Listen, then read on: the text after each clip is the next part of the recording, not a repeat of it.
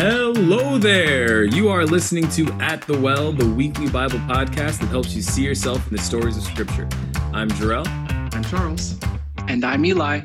And we're delighted that you're joining us for this week's discussion. Gentlemen, it is October. Woo! We've made it. We have made it. Out of 12 months through 2020. Well, I guess 9. We're in the 10th month. There we go. There it is. I'm excited. For me, October means watching the Halloween Town trilogy of the Disney Channel original movies. So I think after we record today, that's going to be my evening activity of choice. I had men's group on Thursday, and we had pho. And I told you all that was what I was most looking forward to, and that's what I ate. And I'm sure, Charles, you're probably golfing right now. Like this. You got a green screen. This is green screen, right? It's a moving green screen, so you guys can't see that I am like on the 9th hole right now, about to do my tee shot. In case you're wondering, I'm 5 over. I'm impressed. Yeah, I'd imagine, Charles, in your elaborate green screen setup that you're currently if I ever see you staring off the distance and yelling 4, I'll know why that is, because you are pulling the wool over all of our eyes right now for your favorite fall, spring, summer, and winter activity.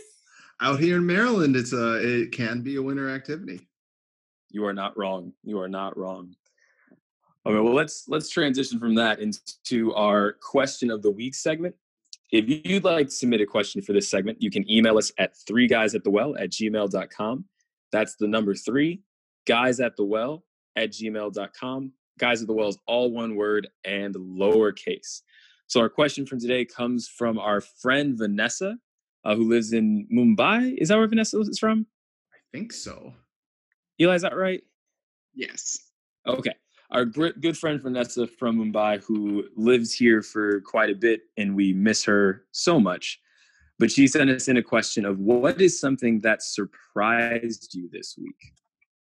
I know. And it's super irritating. So apparently, I've never had any tooth issues. I've never had a cavity, nothing. And I found out, I went to the dentist this week earlier, and I found out that one of the nerves beneath one of my front teeth died randomly. And that's a thing that can just happen randomly. That's what I learned this week. So now I need a root canal in the next 2 to 3 weeks, or it's going to get infected. Oh, that's awful. Jeez. Yeah. I need to go to the dentist. Yeah, you should do that twice a year.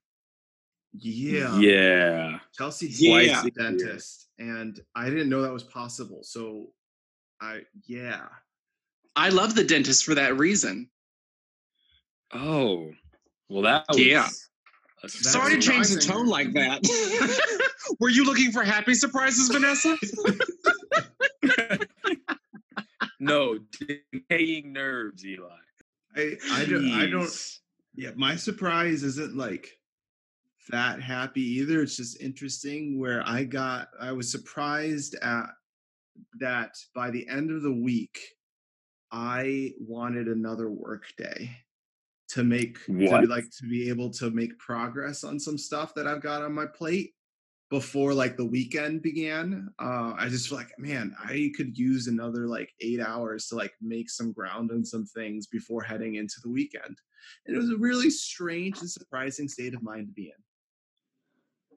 in. Good. I mean, showing that you're really enjoying your work and your vocation is very life-giving. Wow. Lord, be a Thursday. Just put that weekend off one more day.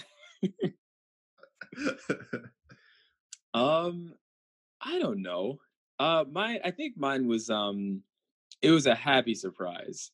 But the Miami Heat extended the final series against the Los Angeles Lakers. I was surprised about that as well. Yeah, like I really like the Heat and their team. Jimmy Butler is just a monster. And so I haven't gotten to watch any of the games like in real time. We don't have cable. But I've just been checking scores and stats, and I am very happy that they are pushing it to a game 6 and hopefully a game 7. So yeah, go Heat, Eli's favorite team. and hopefully they win it all. Again, bougie Eli doesn't deal with basketball, but we're working on it. We'll get you there. You need to watch The Last Dance. That's been my soapbox this week, telling people to watch or rewatch The Last Dance. I think I talked about it in our last recording session, actually. So yeah, send us questions of the week, and you can get all your information about dental health. But for our passage for today, second episode of our Who the She Bears Ate season, we will be in 1 Samuel chapter 2, verses 22 through 25, 27 through 35, and then 1 Samuel chapter 4, verses 12 through 18. So we're jumping around a little bit. If you have your Bibles and you aren't driving, you can start turning there now while I set the scene. Eli must have thought that Samuel was a really cool kid. After all, this boy wonder was consecrated to minister in the temple before he was born, heard from the Lord in a time when prophecy and revelation were scarce, and was generally eager to learn. As the high priest of Israel at the time, Eli must have enjoyed having an attentive pupil to instruct in the ways of the Lord.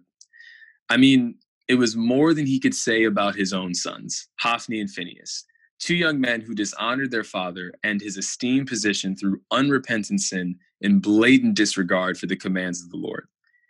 While Samuel grew in wisdom and softness of heart that allowed him to hear God's word, Hophni and Phinehas continued to abuse their father's position to satisfy their greed and earthly desires. Eli may have been an effective high priest, but along the way, he forgot to be a father.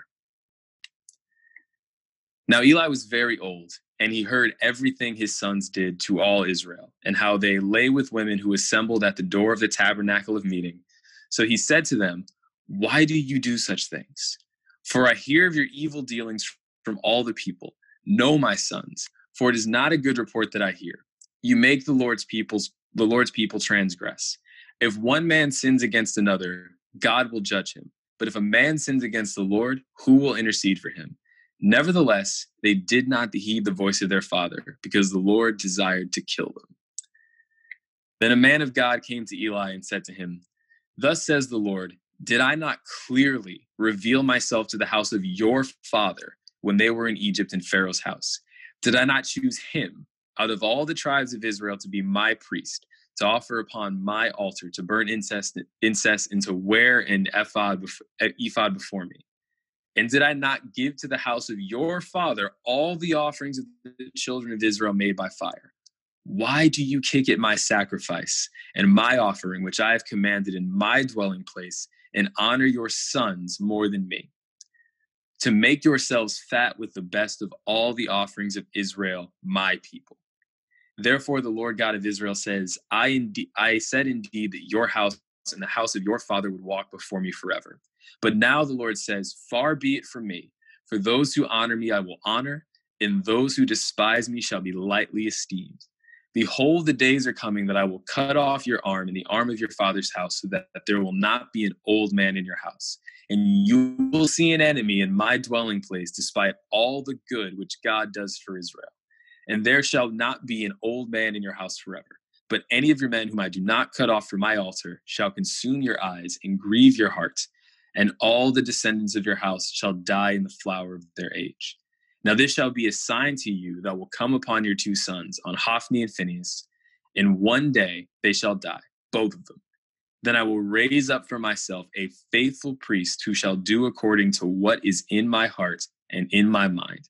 I will build him a sure house, and he shall walk before me, my anointed, forever. Then a man of Benjamin ran from the battle line the same day. At this point, Israel is at war with the Philistines. And this man came to Shiloh with his clothes torn and dirt on his head. Now when he came, there was Eli, sitting on a seat by the wayside watching, for his heart trembled for the ark of God. And when the man came into the city and told it, all the city cried out. When Eli heard the noise of the outcry, he said, "What does the sound of this tumult mean?" And the man came quickly and told him. Eli was 98 years old, and his eyes were so dim that he could not see. Then the man said to Eli, I am he who came from the battle, and I fled today from the battle line. And he said, "What happened to my son?" So the messenger answered and said, "Israel has fled before the Philistines, and there has been a great slaughter among the people. Also, your 2 sons, Hophni and Phinehas, are dead, and the ark of God has been captured."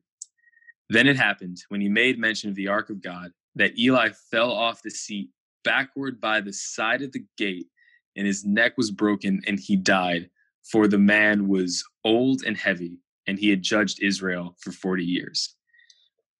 So this is a long one, and a lot happened. So guys, let's just talk a bit more about this story and just who Hophni and Phinehas were, who Samuel was, and who was Eli. Eli, would you like to answer for this guy here? No reason, really. Can I just say that I have always, somewhat playfully, but mostly low-key seriously, really disliked Eli. He's arguably like an incredibly mediocre father. Incredibly. Which is why the Lord allows him to fall down a flight of steps, break his neck, and die. Like, you just read it. So the thing that like trips me up is, why do you, like when the man of God came to Eli, he said, "Why do you honor your sons more than me by fattening yourselves on the choice parts of every offering made by my people Israel?" This is like a strong indicator that it wasn't just like Hophni and Phinehas were doing these things that were being selfish, but Eli also from time to time partook in their debauchery. Not necessarily them like playing around with temple prostitutes, but like they're taking the meat that was meant to be for God's offerings and sacrifices. I'm triggered whenever I read Eli. I'm mad. Like, he's a bad Eli, and I'm not about it. In fact, I summon all other Elis, both good and bougie alike, to unite against awful Elis around the world. Wow. You heard. I'm over it. If you're an Eli out there, get to work.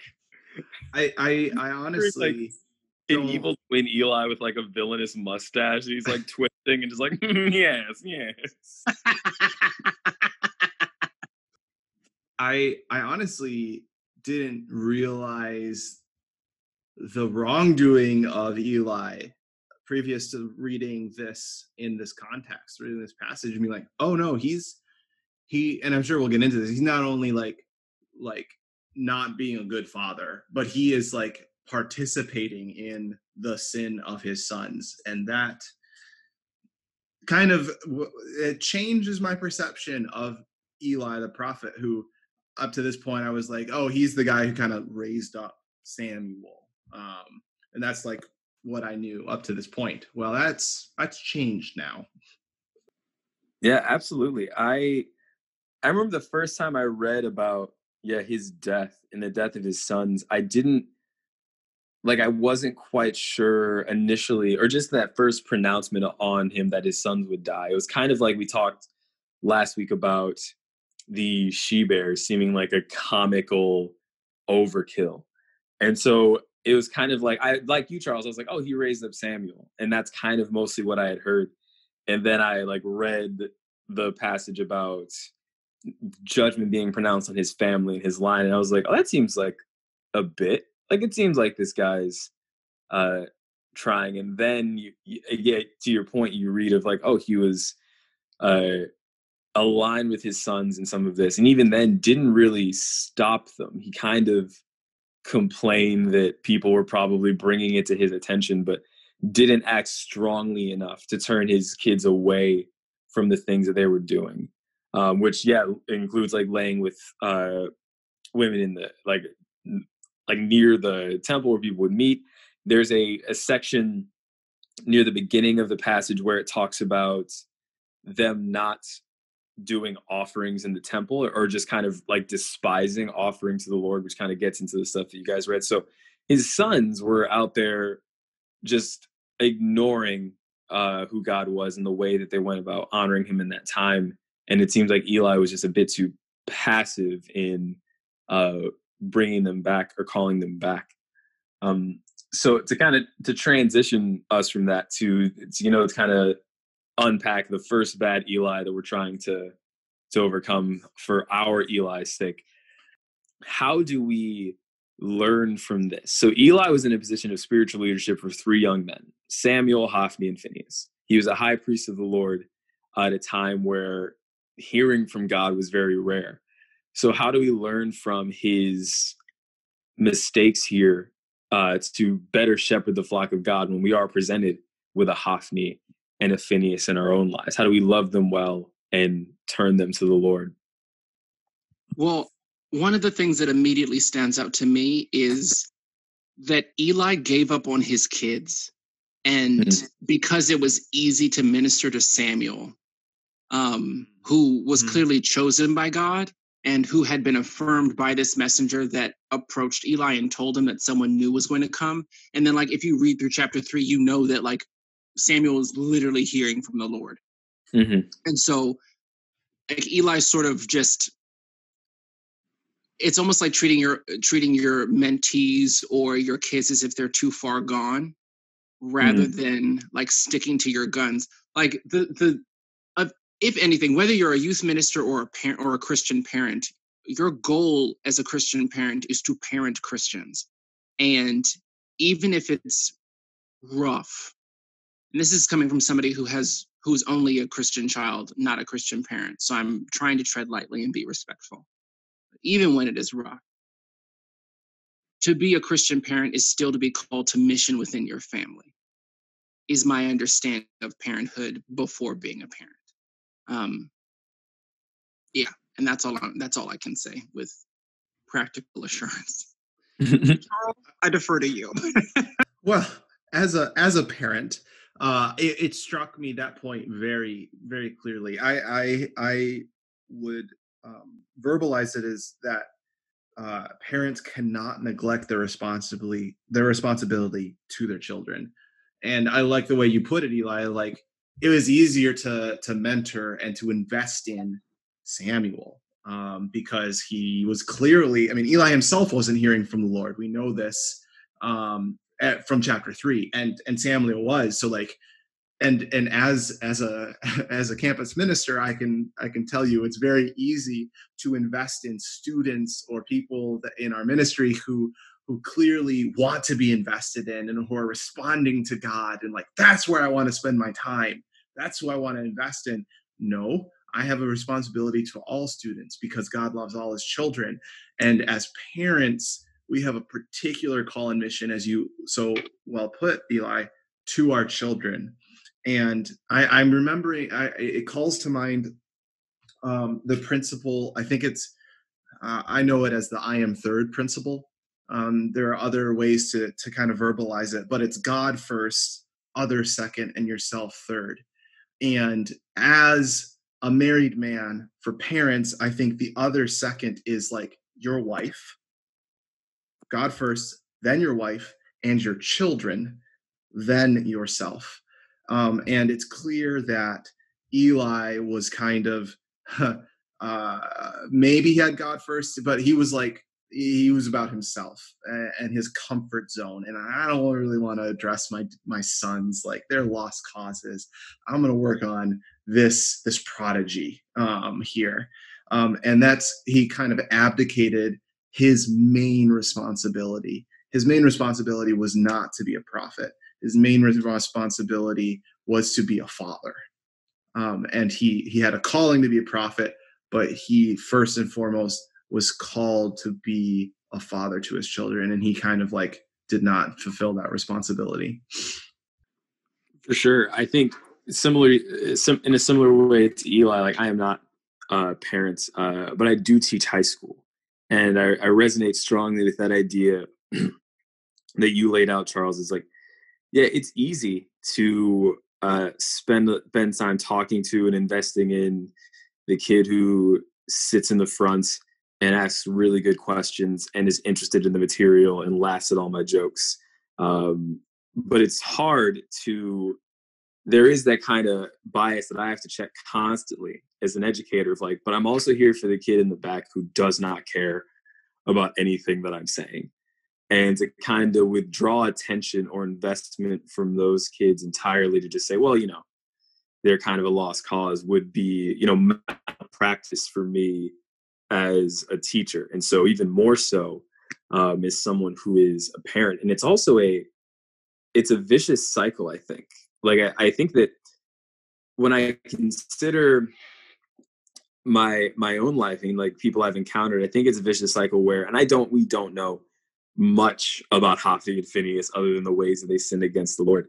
But I'd imagine that they would have noticed their father spending a lot of time with this kid Samuel. Like they would have noticed his like eagerness to instill the word of the Lord into this kid. They would have noticed that he was very invested in Samuel, but didn't really have the time for them unless he was correcting them and just kind of complaining about like the gossip, like reports getting back to him for the stuff that they did, right?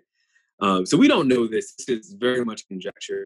But I think that when we treat people like lost causes, we don't give them hope to act any differently.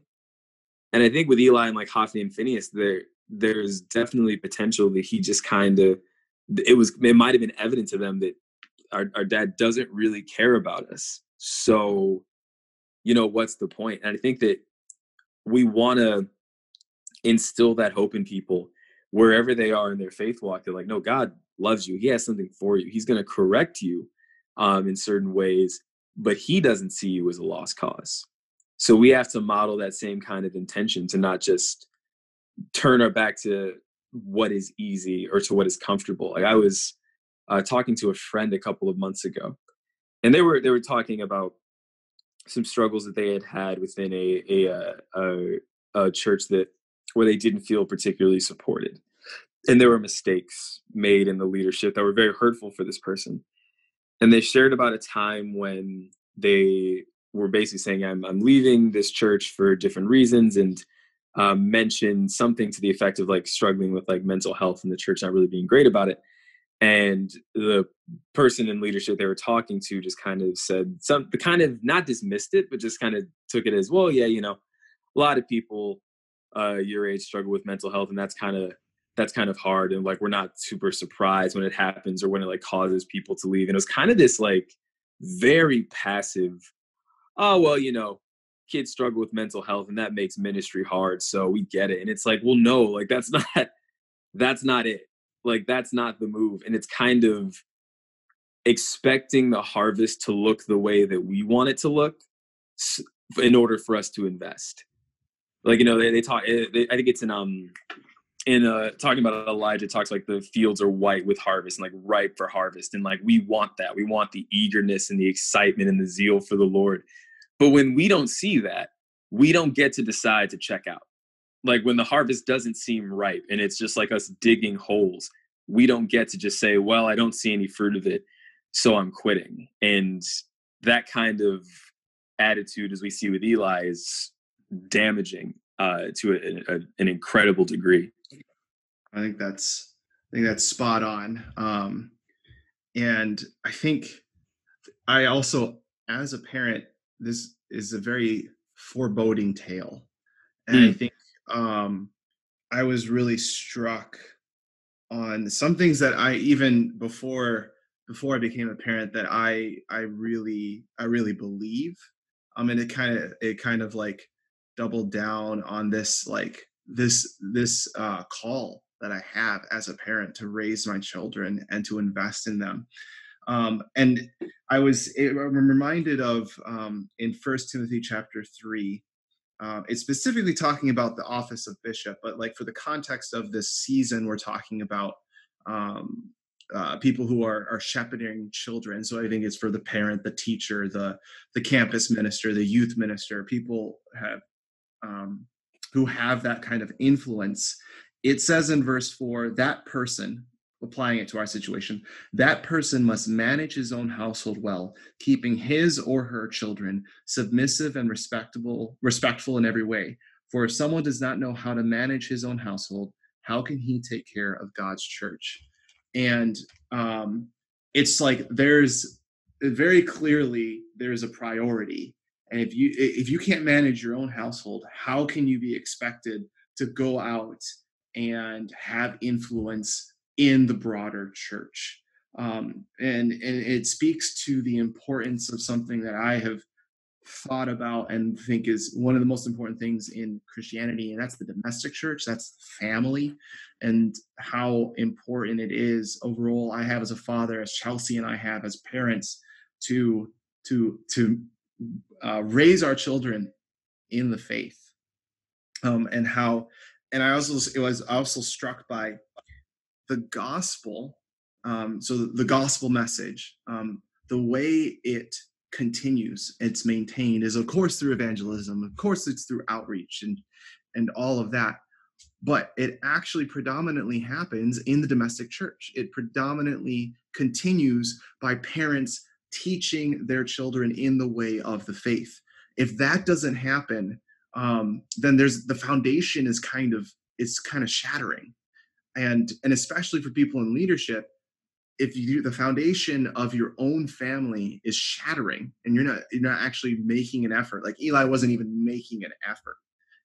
If you're not actually making an effort to raise your children, who are you to think you're going to be have the impact for others when someone can look at your family and be like, what's going on here? And I know this is sensitive. I know a lot of parents and people who like made an effort and it didn't turn out and hasn't turned out as well. And I'm trying not to judge, because clearly everyone has free will. But I think like we see Eli didn't make an effort or really abdicated his responsibility, and children, students, whatever it may be, have their own free will. But if we have to try, and we have a responsibility to lead our children, lead the youth in our charge, and rear them in the faith. Mm. So, yeah, to play off of what both of you are saying, you both reminded me of a prayer time I had, I think it was about a year and a half ago. I was really struggling with self-worth and insecurities and identity, and struggling with feeling like I was worthwhile. And when you said putting in effort, Charles, I got this definition for self-esteem during this prayer time. And this is a prayer time that took place over the course of like a few weeks. I was praying every single day for these issues. Self-esteem is the sum of the effort that you know has been put into you. I'll say it again. Self-esteem is the sum of the effort that you know has been put into you. You understand your self-worth when people show you how far they're willing to go for you. We get this from God because God doesn't just work in the background of our lives. God actually proclaims his good works and tells his people to remember his good works in history. Tell them from generation to generation. Jesus didn't secretly get up on a cross. The world, God set a stage for that to be showcased.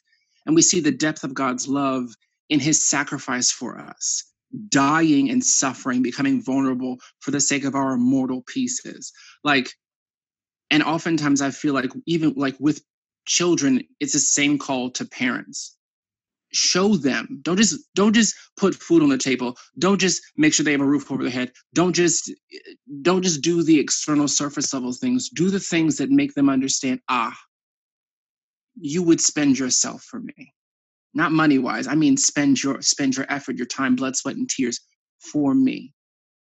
And as you were like expounding on Eli as it pertains to Phinehas and Hophni, Jarrell, just like them seeing the effort that he put into Samuel. Because Samuel, he was given up as a baby. Hannah visited him, but ultimately he was under the care of Eli.